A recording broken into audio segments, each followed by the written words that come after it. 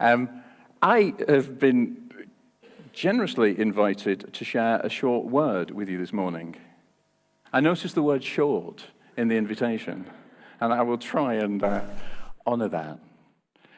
I was wondering what word of Scripture to bring to you on this occasion, and I had a bit of a listen to some of the great preaching you've had on what the church is and the church as a building and so on in recent times, and just felt that I had a simple word for today about love, and I'd like to read to you 1 Corinthians 13. If I speak in the tongues of men and of angels, but do not have love, I'm only a resounding gong or a clanging cymbal. If I have the gift of prophecy and can fathom all mysteries and all knowledge, and if I have faith that can move mountains, but do not have love, I'm nothing. If I give all I possess to the poor and give over my body to hardship that I may boast, but do not have love, I gain nothing. Love is patient, love is kind, it does not envy, it does not boast, it is not proud. It does not dishonor others. It is not self-seeking. It is not easily angered. It keeps no record of wrongs. Love does not delight in evil, but rejoices with the truth. It always protects, always trusts, always hopes, always perseveres. Love never fails. Where there are prophecies, they will cease. Where there are tongues, they will be stilled. Where there is knowledge, it will pass away. For we know in part and we prophesy in part. But when completeness comes, what is in part disappears. When I was a child, I talked like a child. I thought like a child. I reasoned like a child. When I became a man, I put the ways of childhood behind me. For now, we see only a reflection as in a mirror. Then we shall see face to face. Now I know in part. Then I shall know fully, even as I am fully known. And now these three remain: faith, hope, and love. But the greatest of these is love. Does that warm your heart? Just mine. Just feel the Word of God, the Spirit of God, taking these words and saying, these are for the church today. On a day when we're defining ourselves, these words are who Jesus has saved us and destined us to be. Now, I wanted to ask you if you remember Amanda Gorman. I got a book by her a couple of weeks ago which reminded me about her. Amanda Gorman, here's a picture of her, you might remember. She is the person who recited poetry at the inauguration ceremony of President Joe Biden.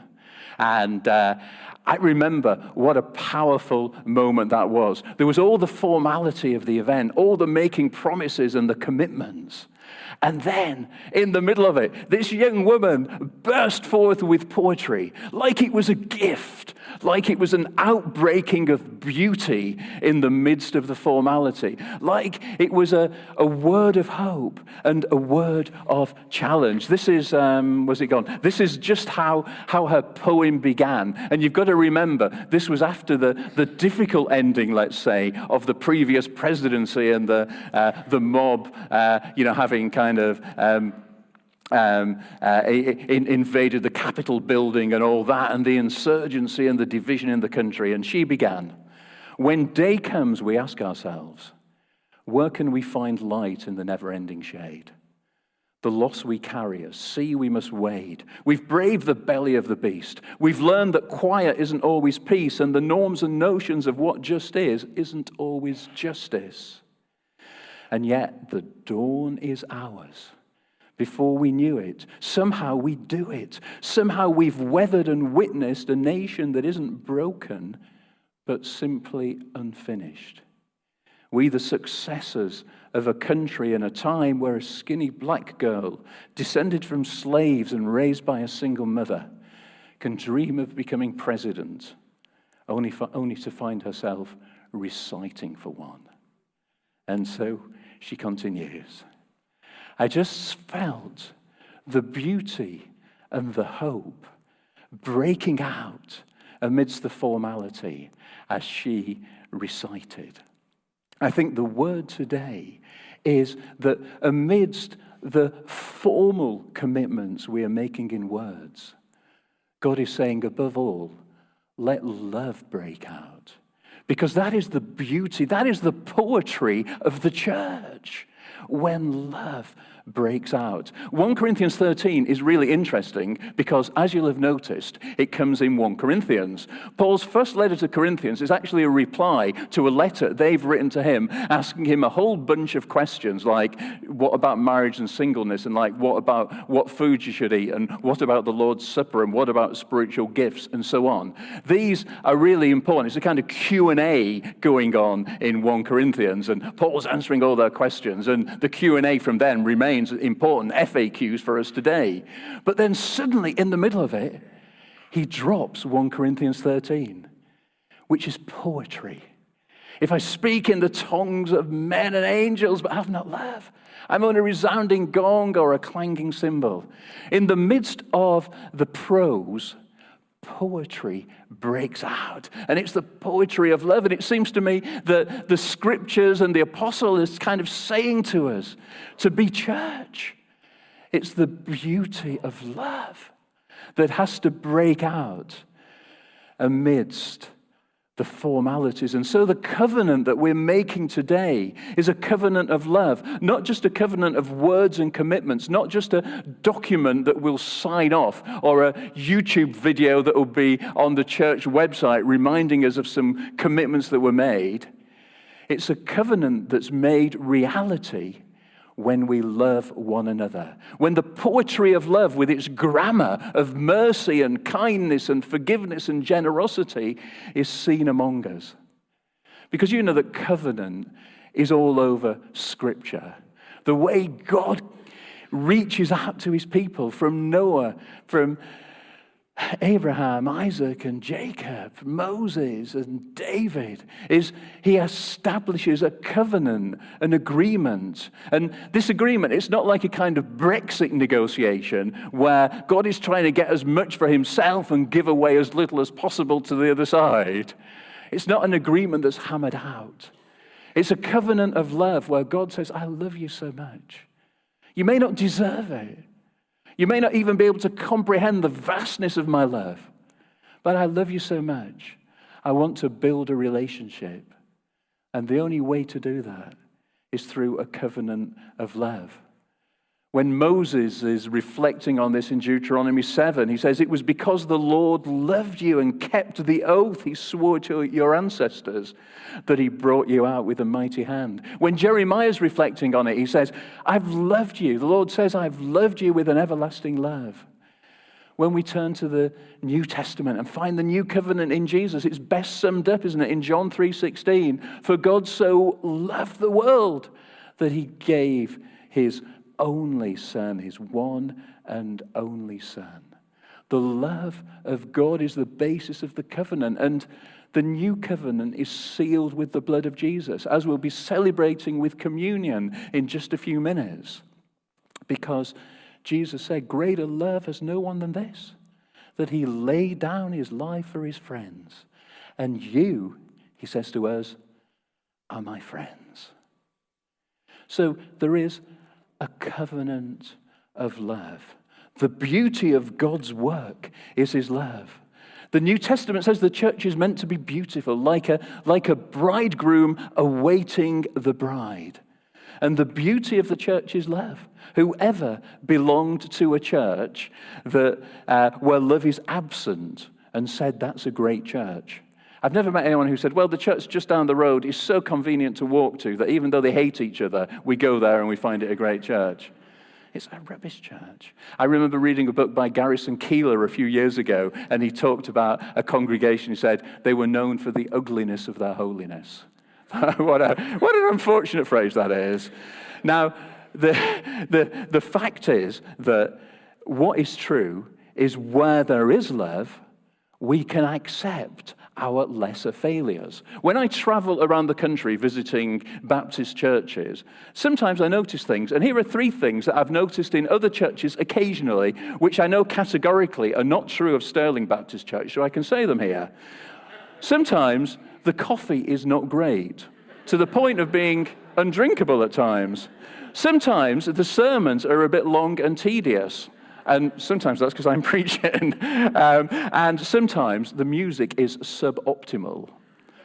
But where churches love one another, where the love of Christ is shed abroad in their hearts, where the beauty, the poetry of love characterizes the church, then these other things don't matter too much.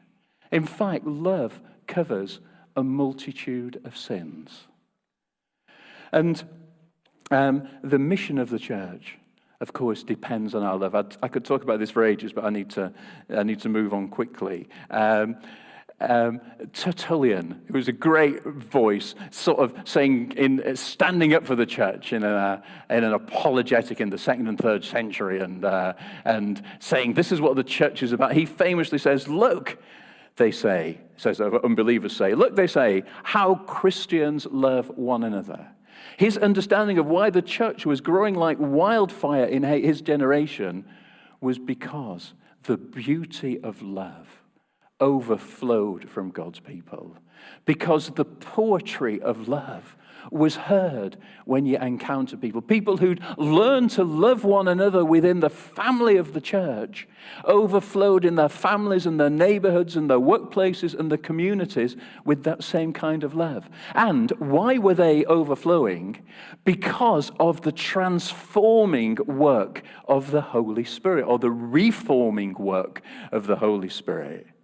You know, it says in Romans 5, God has poured out his love in our hearts by the Holy Spirit whom he has given us. The reason we love is not because we try extra hard to be like Jesus, like good students. It's because we are indwelled by the Holy Spirit. Because we are in Christ and he is in us. Because God pours out his love in our hearts by the Holy Spirit. So in 1 Corinthians chapter 12 and chapter 14, the Apostle Paul is talking about the work of the Spirit in the church through spiritual gifts and so much more. And right in the middle of it, he places 1 Corinthians 13 and saying, but actually, the great and beautiful work of the Spirit that surpasses the rest is that love is poured out. And so Jesus has given us the great command. Love God with all your heart, soul, mind, and strength. Love your neighbor as yourself. He's given us that new command. Love one another as I have loved you. It's just, it's just a recipe for beauty. He's saying, learn to be poetic. The beauty of love, the love of Christ, shed abroad in our hearts. So our covenant making today is a desire for Christ-like love to characterize this church, for the prose of doctrine and structure to be infused with the poetry of love. Look here in 1 Corinthians 13, those first 3 verses. Love is the primary performance in the church. Whatever part you perform in the church, whether you prophesy or whether you give or whether you teach, the most important thing is love. Then secondly, love is the Christ-like character of the church. We could have built our covenant wording today, I suppose, around verses 4 to 7 and said, well, this is what we believe. Sterling Baptist Church is patient. SBC is kind. SBC does not envy. SBC does not boast. It is not proud. It does not dishonor others. It is not self-seeking. It is not easily angered. It keeps no record of wrongs, and so on. Because love is the Christ-like characteristic of the church. And love is the defining destiny of the church. When everything else is gone, when even faith and hope are needed no more, love will endure because there is a coming kingdom, the kingdom of God, when the glory of Jesus will be established and when sin will be defeated and burned up and when the beauty of God will fill all things and love will be at the heart of it. That is the language that we will speak, and the only language one day. If you were planning to move to France next year, you might think about learning some French now. Brothers and sisters, we're moving to the kingdom of God, and we'd better learn some love now, because that is our destiny. Listen, the closing words of that poem that Amanda Gorman read at the inauguration read like this: "For there is always light, if only we are brave enough to see it, if only we are brave enough to be it." This covenant of love, may you, by God's power, be brave enough to be it. Amen.